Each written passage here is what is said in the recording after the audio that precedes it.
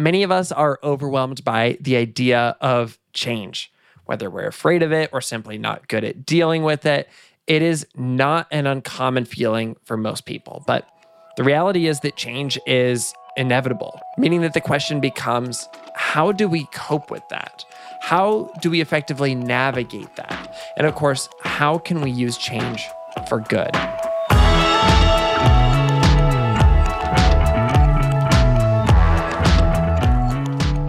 This Sounds Good. I'm Brandon Harvey.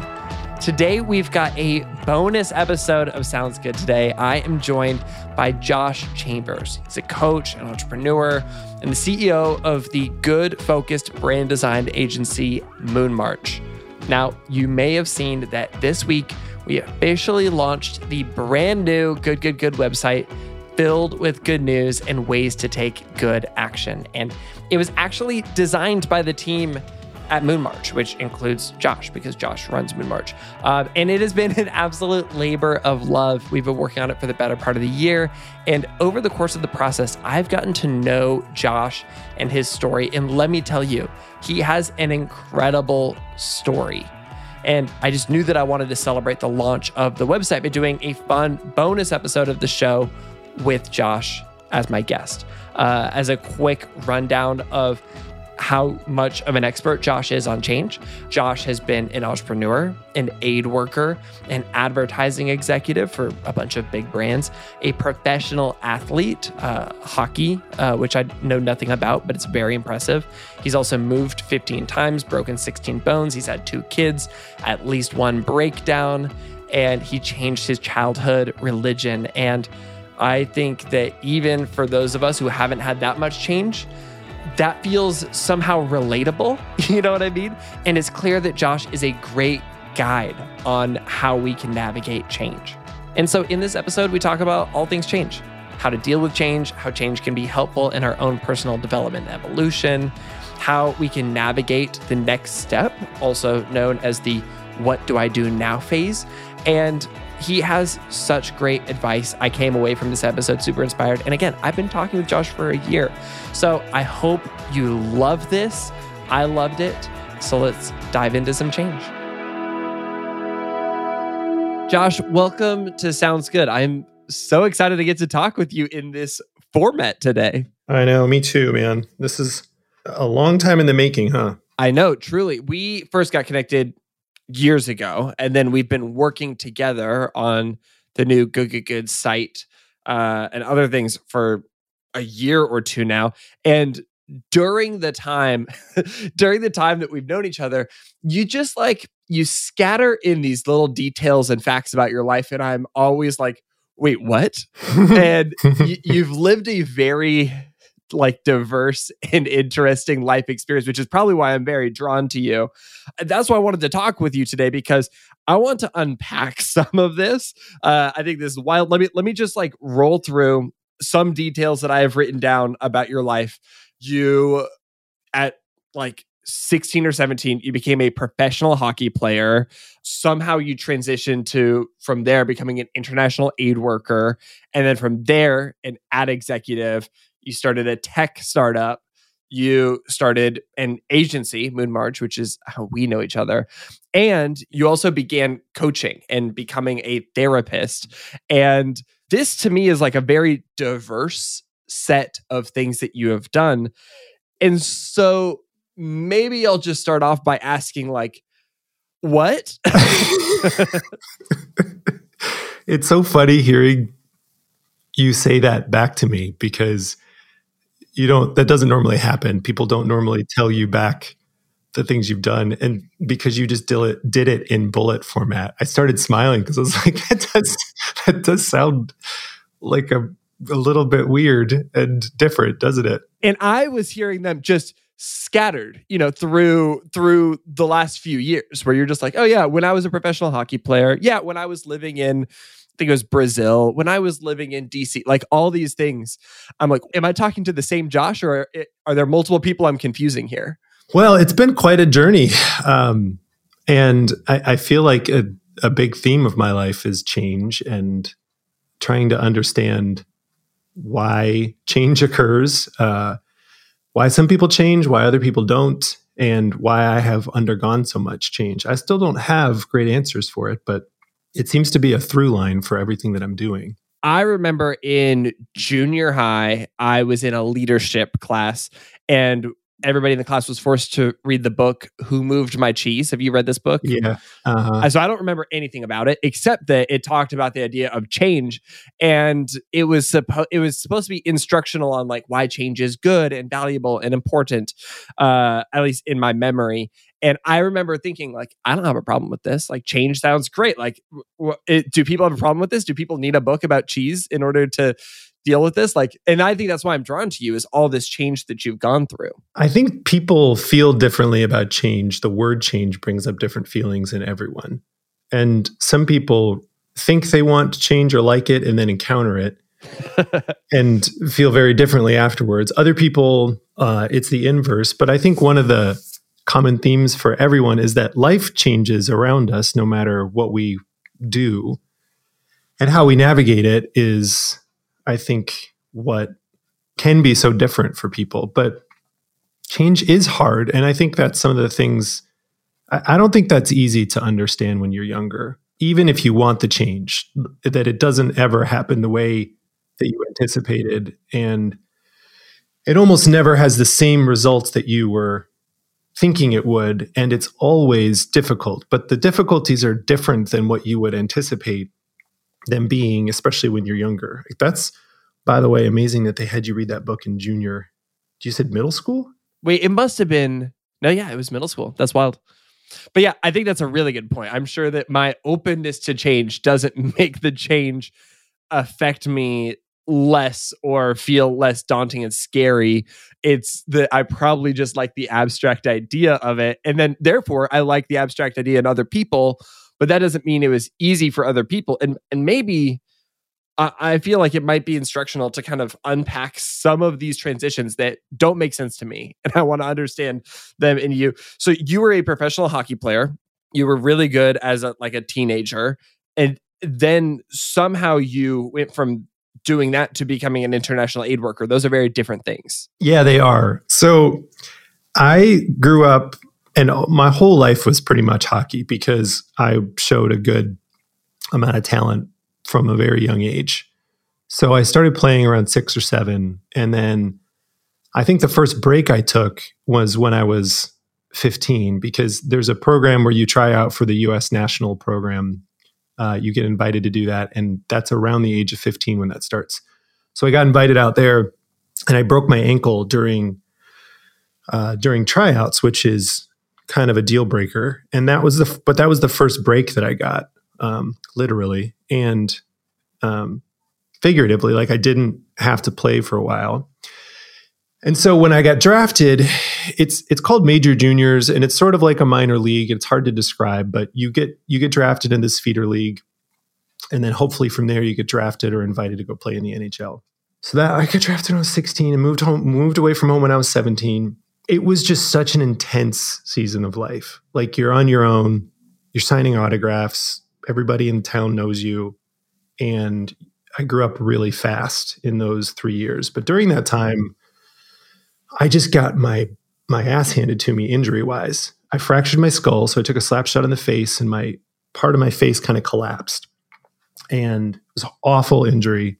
And I remember, like, I got hit in the face, I blacked out, I woke up, the trainer's running toward me, I get off the ice, and my coach is like, "Chambers, you look like shit." And I was like, he's like, "Have you looked in the mirror?" I was like, "No." He's like, "Don't." So the first thing I did was went and looked in the mirror. Of course. And my face was just sagging, and it was so like grotesque that I just started barfing.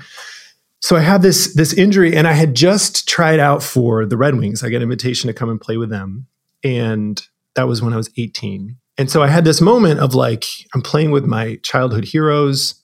If anyone listening knows hockey, it was Lidstrom's partner and Yzerman and Fedorov and all these ridiculous players.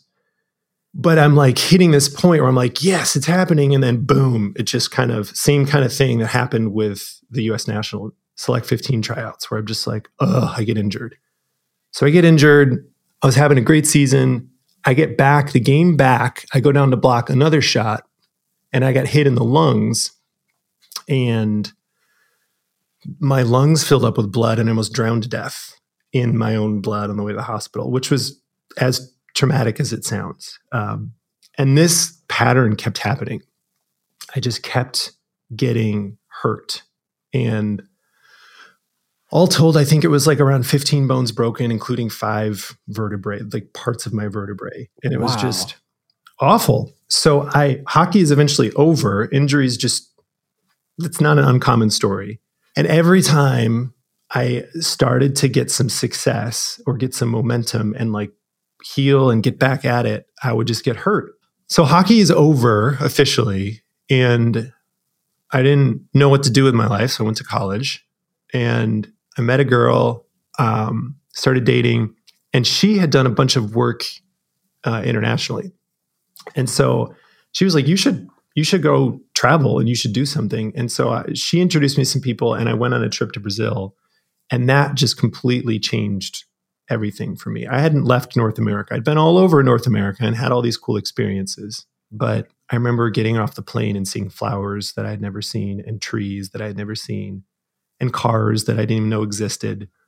And that moment of realization that there are cities and daily lives happening on the other side of the world without any awareness that I exist and without any care about what I'm up to and vice versa. And it was just my horizons were irreversibly broadened.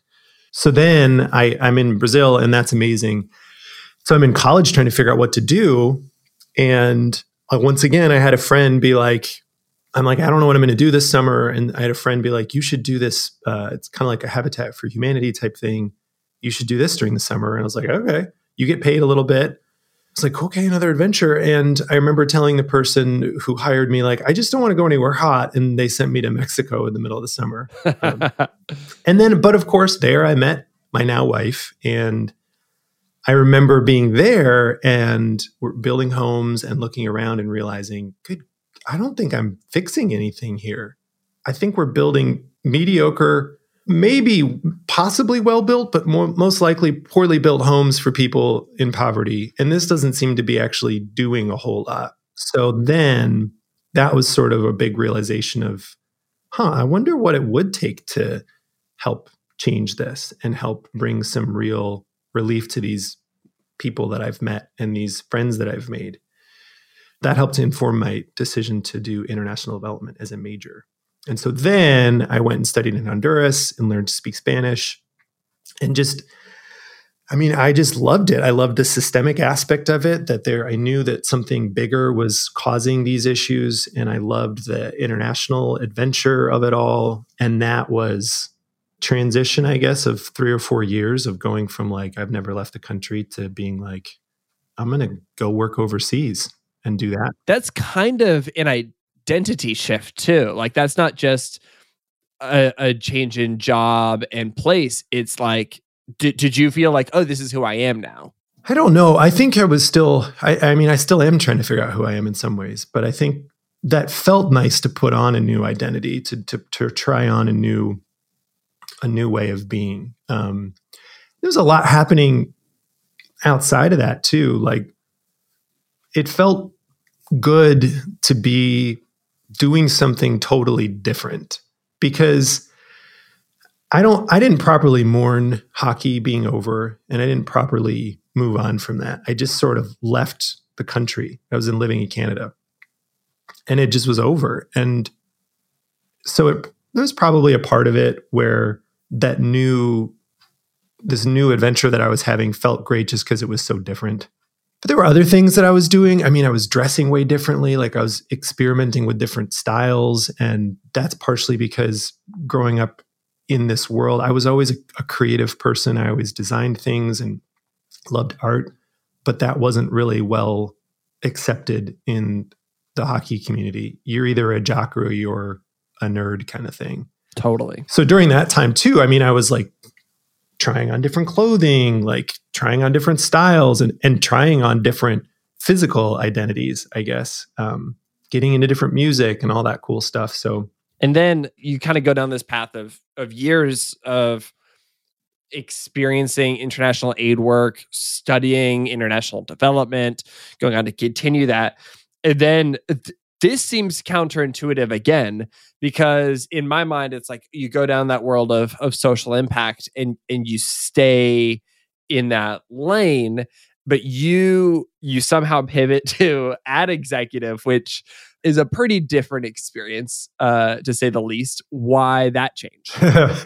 That one was difficult philosophically because hockey was just done and there wasn't really a whole lot of options for me there. But going from international development, where you're studying poverty and systemic issues, and you're studying sociology and the effects of racism systemically, the effects of economics systemically, and to go from, I remember distinctly feeling like how I'm spending, when I got back from particularly Honduras and Mexico, but particularly the stint in Honduras, I was like, I can't believe I'm spending this much on a coffee when that's like how much some of my friends made in a week. So I was not a fan of materialism, of the amount of waste, of the environmental. I mean, this is, I think 15 years ago, maybe 17 years ago. I don't know. That really bothered me. So to go from there into selling stuff was very hard. It was weird. And it was a philosophical, just a lot of paradoxes and a very complex thing to try and sort out. But what happened was I went and worked for a human rights agency after I graduated, and we moved to Washington, D.C. And this organization does really good work. And I was so bored and I hated my job. But there was one department at this organization, and it was the creative department, and they did all the design and the communication. And I increasingly found myself like hanging out at their desks and doing work with them and trying to get projects with them. And eventually I got assigned to this like product innovation team, probably just because I was young and that was when social media was just starting to happen. But I loved that work and I was really good at it. And I had this realization that the mission of the company didn't improve my day to day. If I didn't like my job, it didn't matter that we were what we were doing. Now, the inverse is probably not true. Had I been at a company that was doing things that I couldn't agree with morally, then I wouldn't have probably ever joined, but I definitely wouldn't have stayed. But it wasn't enough to keep me around. So it's just one of those realizations where I was like, this is who I am. I love creative work and I love communicating things and I love design work. And I don't know why, but I'm good at it. And there was an agency in DC and I just saw this ad for a job and they had written it very creatively. And it was like a job posting that was written about who it was like, you are, and it was just a well-written, here's who you are. And I was like, oh my God, that's me. It was just one of those things I knew in my gut. The minute I saw it, I was like, yep, this is what's next. This is what's happening. So it was a really weird jump, but I loved it. I mean, then it was like full on design and software development, and it was a really great company. And I got to be part of some amazing projects. We redesigned all of Puma's properties and tons and tons of web design work. And then that got me headhunted. That's how we ended up moving out to New York City. And that's how I ended up running strategy for a bunch of big brands out there. And this is fascinating too, because this feels like another identity thing where it's like you maybe, when you became an international aid worker, I think it sounds like you had some draw to this idea of like, how can I make real meaningful change? Like that's the thing that you're excited about and energized about. And you had always wanted the opportunity to do something a little, outside the box or travel. And so you were drawn to some of those aspects. And then a new role like that can only hold so much of an identity. And it sounds like a lot of that still, like you weren't tapping into a whole different part of your identity that maybe you hadn't gotten to fully explore yet. It sounds like that was the creative design type of stuff. And then when you had the opportunity to explore that new thing, you're like, well, I've already explored this other thing. Let me go explore this new thing, because what if this is, the secret sauce? And so I guess my question is, was that alone the secret sauce? And I'm going to throw in the spoiler alert that my guess is no, because the next thing that I wrote down on my list is tech startup, and that's not ad executive.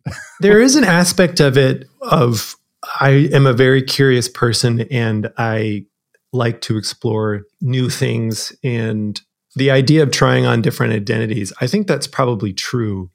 And a big part of it at the same time was just, I think something happens, Brandon, when you achieve a certain level of success at something. And I never got to play a regular season game in the NHL, and I never achieved that childhood dream. And yet I got at a high enough level that something about that let me know that you're not always happy, even when you get the thing that you want. And even when you hit this high level. And so I think I was going through these, like, gosh, I would achieve good, like, success quickly. And then I'd look around and be like, I don't think I want to keep doing this. I think I'm good. I think I've checked this box, and I think I'm ready for something different. I just want to say really quick, I think that's a very relatable experience. And I think a lot of people probably have had this feeling of like, oh, this is the thing that I thought would make me happy. And I've gotten so far along that you would think that it would, and I guess it's not. And now I need to figure out something new. And it's a very scary experience. And I experienced that with two things I think I've talked about on the podcast probably in years past, which is I got to a pretty good level as a wedding photographer where, like, I was on the phone yesterday with somebody, and they were like, hey, I remember following your wedding photography and like seeing your photos on Pinterest and really admiring it. And I did not like necessarily being a wedding photographer. Like there were parts of it that I really liked, but like I was not fulfilled by that job. And so I had to make the challenging choice to like let that go. And then the same thing happened years later with kind of Snapchat, which sounds way less serious and way less interesting. But like I was one of the top Snapchatters in the world. And I one day was like, I'm not doing this anymore. And while I still had thousands and thousands and thousands of followers on this app, I was like, I'm deleting this app because it just wasn't the thing for me. And I jumped. And it doesn't make rational sense in many ways, but internally it totally does. But the thing that I think is really hard is navigating that next step and figuring out, what do I do now? It's really hard. Sometimes I wonder what's wrong with me. Well, I wonder what's wrong with me a lot. But especially on this front, like, it's weird to be good at something and to not want to do it anymore. It's even weirder to be good at something and enjoy it and not want to do it anymore. And I've experienced both of those things. And those are very difficult things to look in the eye. What is going on here? And I think back to some of these other transitions, I think some of them, to your question about identity, were just exploring different aspects of me that I never got to do.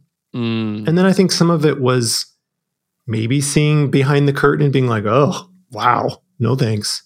Other things of it, I just can't explain. Like, to the identity thing, I remember being in college, and that's the first time I realized, it's the first time I ever felt comfortable saying I was smart. And it's the first time I'd ever been, like, actually realized I was smart.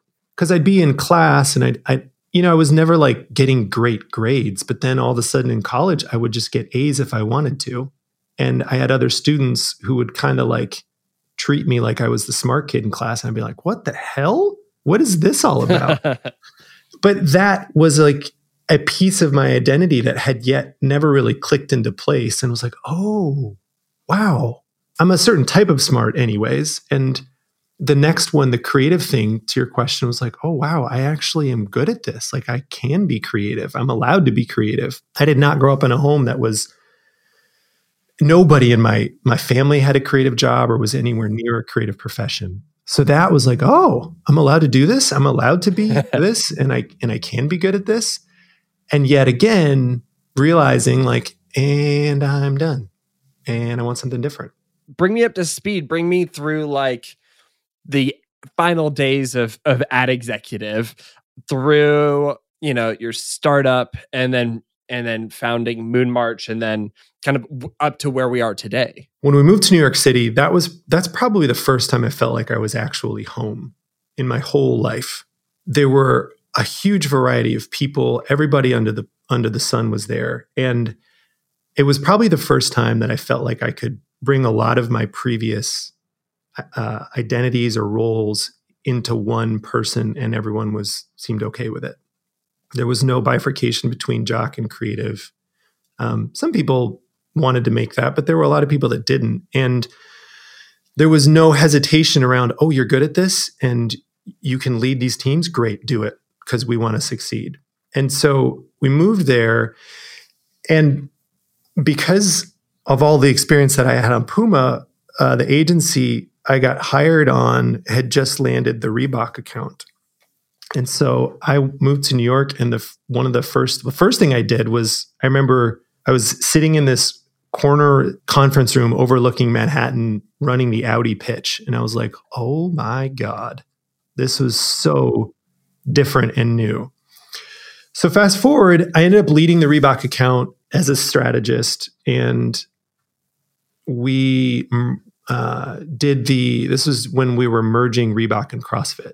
And so we had to roll out a bunch of Reebok products in this new brand globally in most of the major markets. I had increasingly just felt like, what am I doing again here? It was so fun. I loved the work. I loved my team. The client I did not enjoy, but I was feeling so happy and satisfied in some ways. And yet, again, at a philosophical level, I was like, what? Is this really what I want to spend my time doing? Is this what this is all about? There was one story that sticks out where we're trying to sell these shoes and this product line to women in particular. So there were tons of different products that we're selling, but this one product line in particular sticks out. It was supposed to be celebrating everyday women.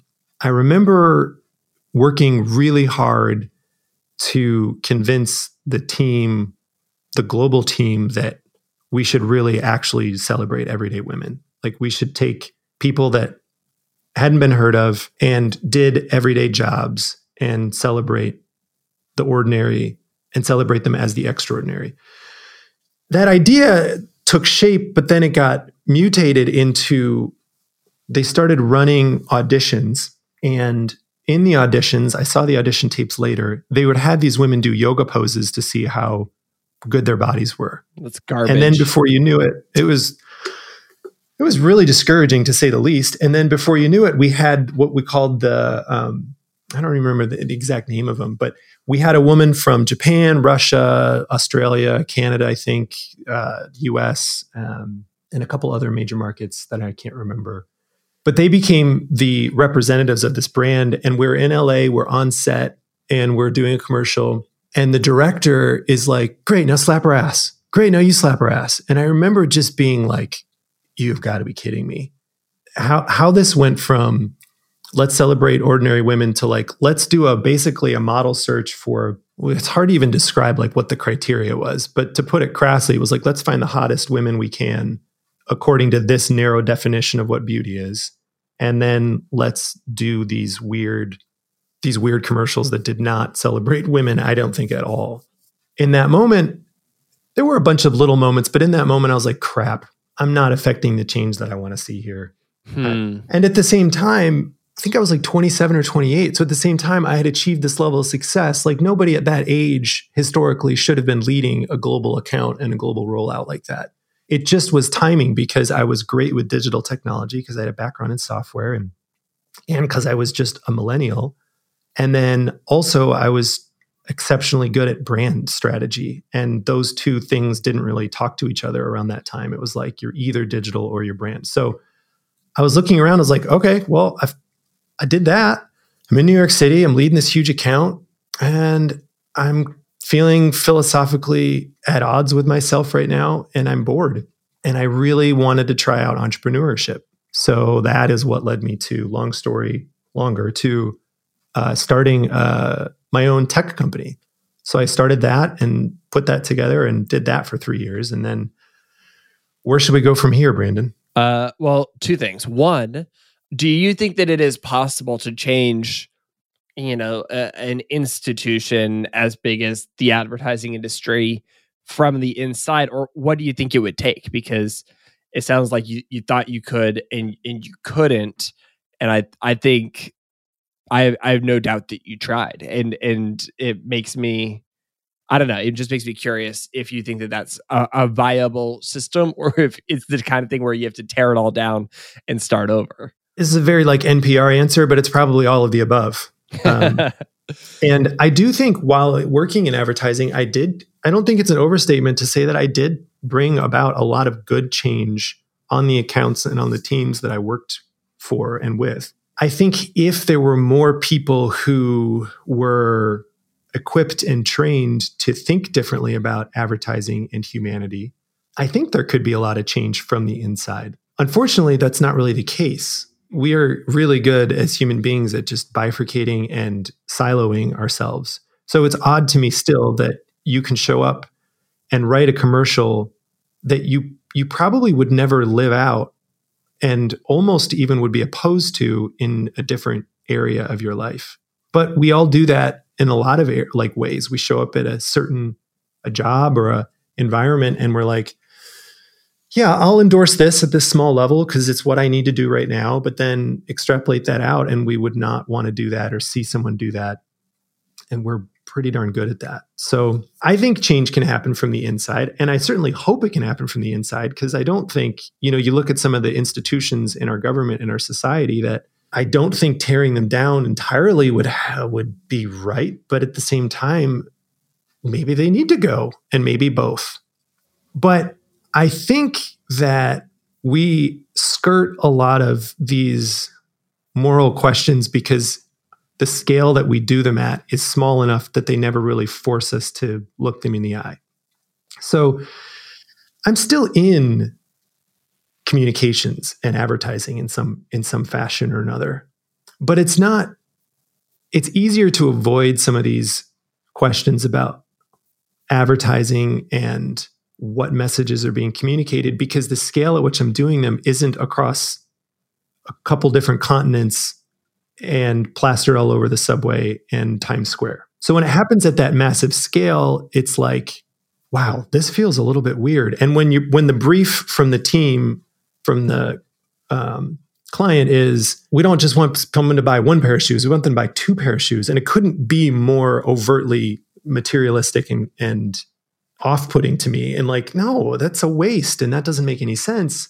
Like we just kind of avoid it at a small scale. And so I think a lot of the systems that we've built, we're all still doing them and supporting them, but we don't ever feel like we are because we're not doing it with millions of dollars or with millions of eyeballs.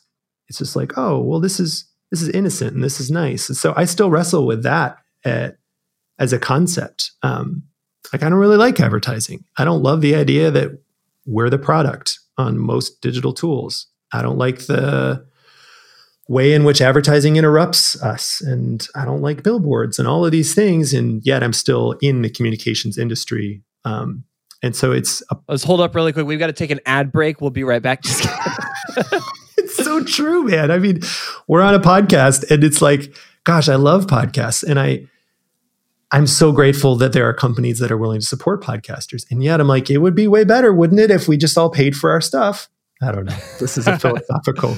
You already brought up Moonmarch, so I want to stay here, but that would be skipping over your tech startup. And just really quick, can you just tell people what that tech startup was? Because I think it's really cool. I think that everybody will like it and think it's awesome. All right. So I started this financial tech startup, and the premise was connected to years ago living overseas and having this realization that I spent more on a latte than my friends made in a week or sometimes more. I wanted to introduce a product that would get people to maybe spend their money better. So one of the big realizations as a brand strategist, as a person who thinks a lot about how to communicate something, the premise of this product was that if you want to get people to save money, you should talk to them about spending money, not saving money. Because nobody wants to talk about saving money, but everybody likes to spend money. So this product was it would allow for you to skip a purchase like a latte, or we even had people like skipping airline upgrades. And you would then set that money aside and then you could visualize it on up to 5 goals.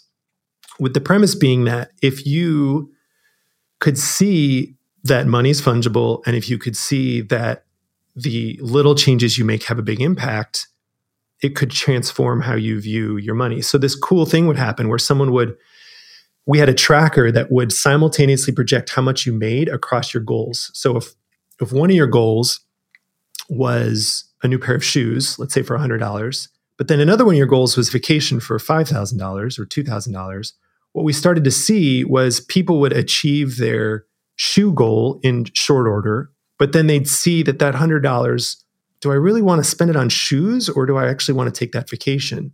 And so like it would start to transform how people thought about money from a very different angle.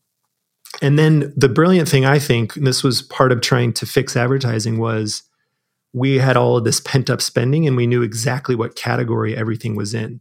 So we could go to Best Buy and say, we have $1 million of pent up spending in the consumer electronics category. And then Best Buy can give them an offer and start competing for customers' attention based on something they actually want versus interrupting them or trying to convince them they need something they don't actually want. So that was 3 years in the making. We got a couple of great awards like financial products. I think it was like top 15 financial products of the year. This was a big moment. We got an offer, an acqui-hire offer from Intuit. And that was working really well. Oh, and for the record, we raised a couple rounds of funding. And for anyone listening, fundraising, those are some of the hardest years of my life too. Like, it was so tough. So we had this great offer. The backdrop of all this is I now have 2 kids. We were raising money and then Series A, it doesn't work. We're pretty much broke, but we've got this awesome offer from Intuit. We had moved like 10 times, my wife and I. We had a 3-month-old. We were in 400 square feet. We had just enough money, literally, to pay 1 month's rent, and then that was it.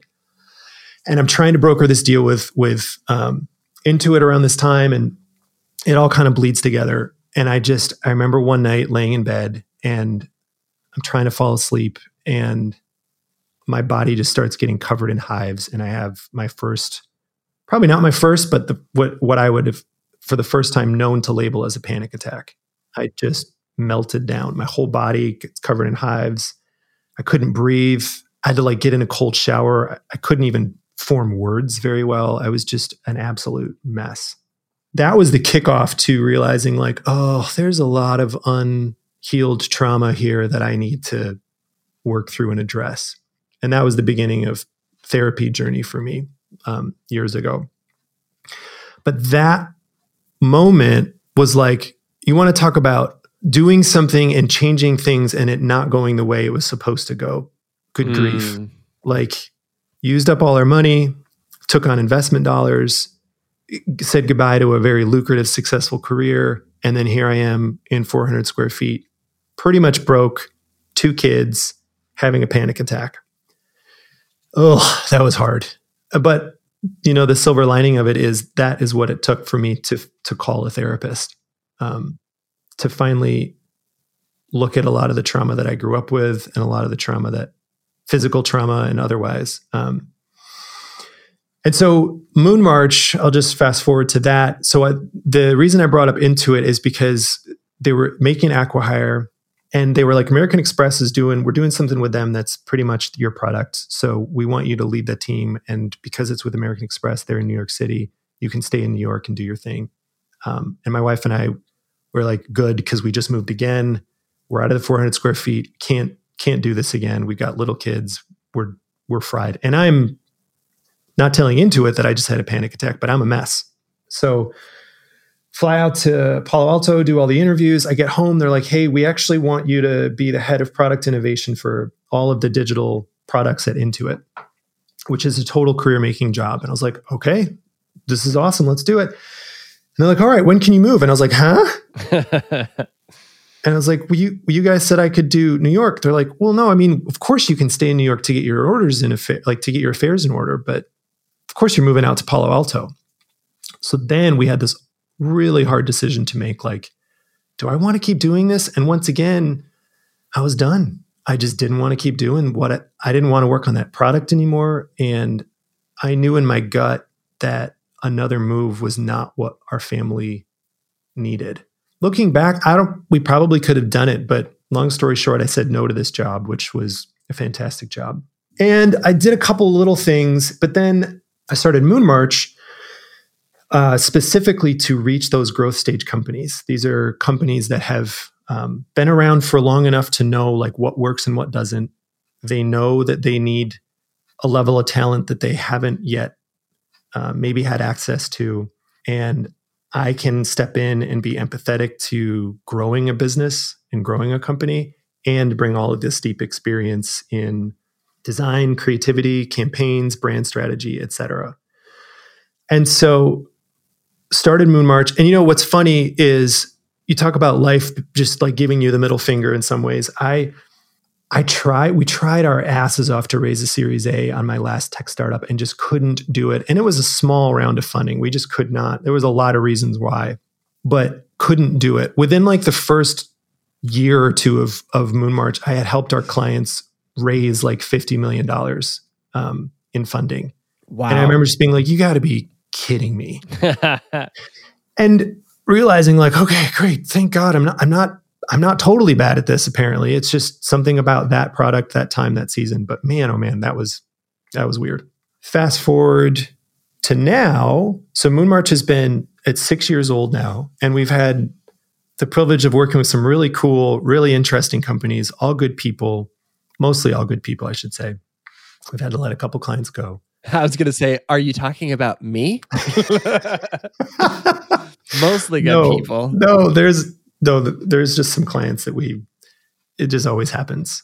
Yeah. You're in the good category for sure. Well, technically I'm in the good category. Hey-o. Absolute garbage. I'm sorry. Continue. That's fine. So one of the things though that started to occur as we're expensive and we specialize in this tier of companies where, like I said, they've been around long enough. I don't work with early stage startups. So they've been around long enough to know what works, know what doesn't. They've probably taken their lumps. They've probably tried putting their own stuff together or maybe had a freelancer and now they're ready for like a really high level, high caliber work. And they also have a budget. There's this tier of companies that we work with. Occasionally we'll do an early stage startup, but they have to have funding and that's just rare. But what started to evolve was I'd get these would-be clients and I'd be like, I'd love to help you, but Moon March is our economics are not going to work for you and vice versa. So I started doing some coaching with people, and particularly for creative types and entrepreneurs, and really enjoyed and enjoy the idea of being able to serve some of these people in these communities that can't necessarily afford Moon March as an agency, but maybe I can work with them and help them as they work through and are in the trenches. It was like a couple of years ago. This is worth noting. I also start a lot of companies and like run a lot of projects. So I'm a co-owner of a CBD company and a music company and like all of these things that bring me joy to try and create stuff. One of the side projects that I did a couple of years ago was this podcast called How Humans Change. And it was because I'm interested in change. We talked to someone, and I specifically wanted to talk to just people that no one's ever really heard of about changes that they'd experienced in their life. And I'd hear their backstory on that change. And that process of interviewing and doing something one-on-one was like I just found it to be such a gift to be in these one-on-one environments with people. And I got to hear their story and hear all of the amazing things that had happened in their life. And that, talk about missing things that weren't quite clicking. I've always enjoyed the client relationship in the creative world and the creative work, provided it's a good relationship. Sometimes it's just hard with the work that you're doing. But this like one-on-one thing I loved it. It was a very different dynamic. It felt more collaborative. And that was one of the things was like, oh man, I'm missing this. And I'd love to do more of this. And so I'd love to continue to design and do creative work and communicate. But there's times where I don't really care about doing that work, but I'd love to work with the person. And that was informative. And it definitely, I bring a lot of that work into the work that we do at Moon March, but that was unexpected to be like, holy crap, I love this. And I think I'm good at this. And that's part of what led to wanting to do more coaching, even though I don't really like that word. And then also pursuing a Wait, why don't you like the word? I don't know if I'm going to make your audience thrilled or really angry right now. I just think so much of the internet and so much of coaching is just vapid.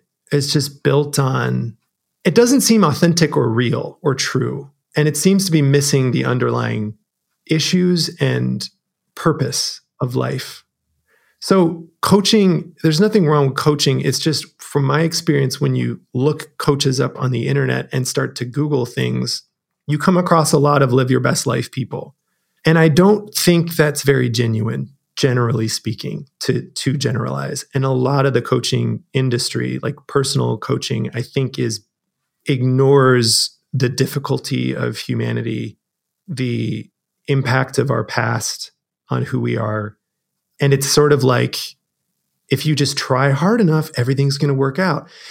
And it ignores the cultural context in which we're living. So I find the coaching industry at large to be sort of hype driven and like subscriber count driven and Instagram driven. And I don't know how much depth there is in it.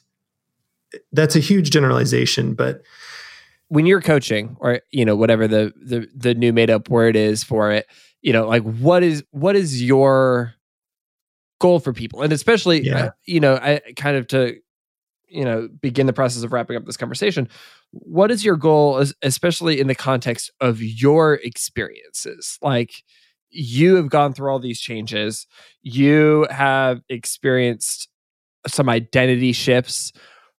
Like, how does that experience inform what you want to help others through? One of the things I talk about now in coaching is helping people navigate change, because I've moved so many times, different states, different jobs, different careers, and I feel like change is inevitable, yet it's still always surprising. And how we navigate it, I think, can really transform who we are and our life in general. So a lot of what I want to keep doing in coaching, and part of why I'm pursuing a licensure in therapy, is to help people better uncover who they are and how they want to navigate the current changes, or step into a change, and or be more of who they are and be more human and be more authentic to themselves. And I think that's probably what a lot of coaches are trying to do. I think one of the distinctions, though, is because coaching isn't like there's no board, they have to ethically stay out of a lot of territory that could get them in trouble, or they should stay out of that territory anyways, for people's well-being.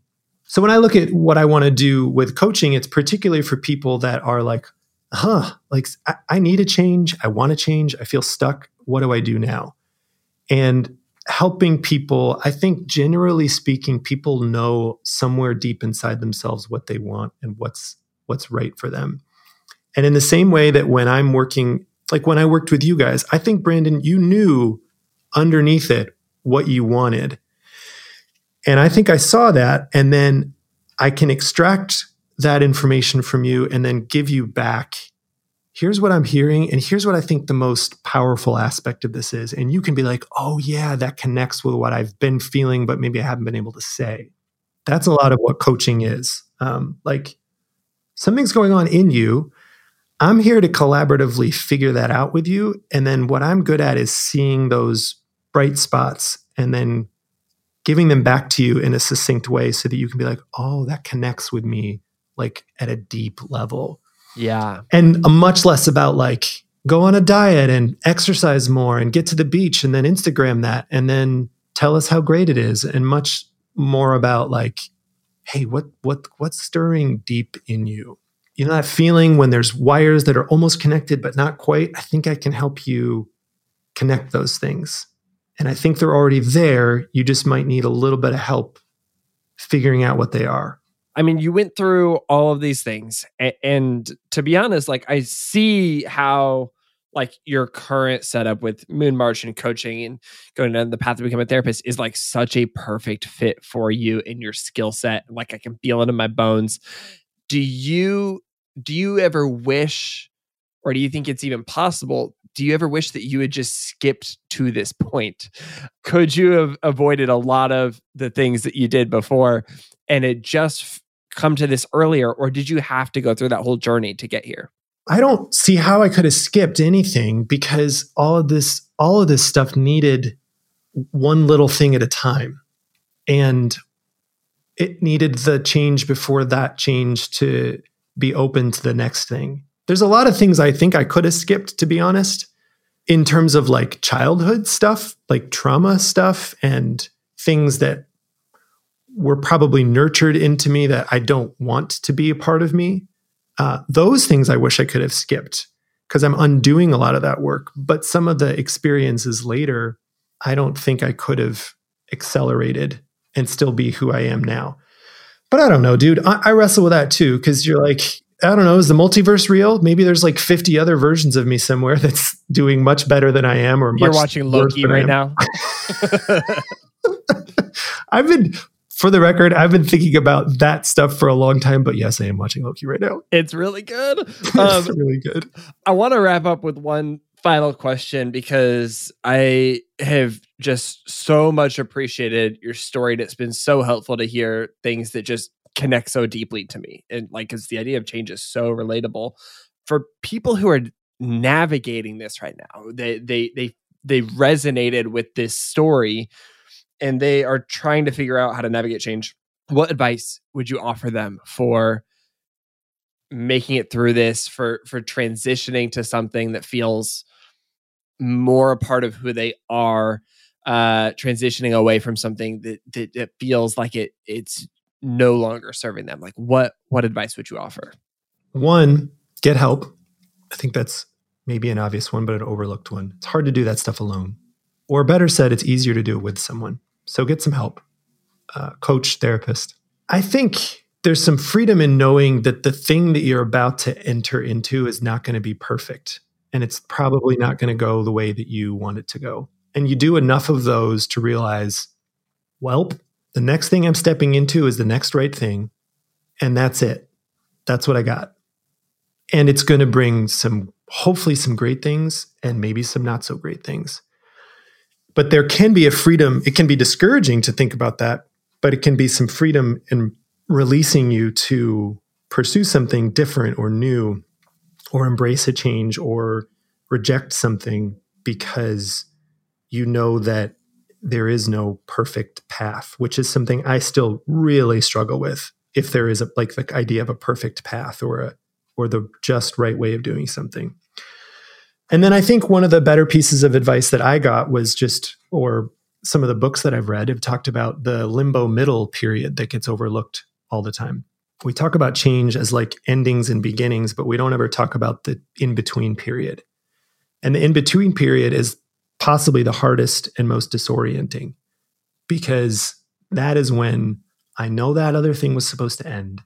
And maybe I've already started the next thing, but maybe I'm just waiting for the next thing. And I don't know what's going on, and I don't know who I am. And I'm walking down the street and I'm almost having out-of-body experiences, because I feel like yesterday I was this one thing and now I'm not that thing. And what's that all about? So I think giving space for the middle and like recognizing that it's difficult and can be disorienting is reassuring, because you're probably not going crazy. It's just a normal part of that change process. That is perfect. I think that's the perfect place to wrap this episode. Josh, thank you so much for being on Sounds Good today. Thank you for living your story. Thank you for sharing your story with us. And then thank you for helping others walk through their own story. You're welcome, Brandon. Thanks for having me on.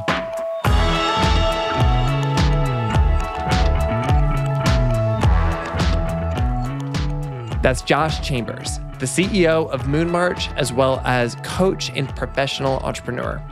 If you are looking for an agency that builds and designs brands and campaigns for good, check out moonmarch.com.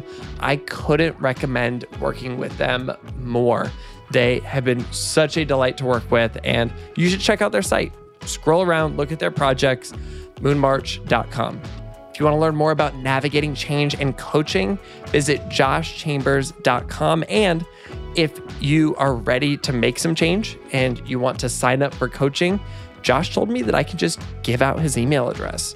You can email him directly at josh@joshchambers.com. This podcast was created by Good Good Good. At Good Good Good, we help you feel more hopeful and do more good. And our new website does just that. You can find more good news and ways to make a difference at the all-new goodgoodgood.co. Go check it out and see how great of a job Josh and the team at Moon March did. One more time, that's goodgoodgood.co. This episode was created by Sarah Lee, Megan Burns, and me, Brandon Harvey. It was edited and sound designed by the team at Sound On Studios. And you can find out more about their work at soundoff.com. Make sure to hit the follow button wherever you listen to podcasts so that you can get a new episode of Sounds Good delivered straight to your phone each Monday while you sleep. That includes bonus episodes.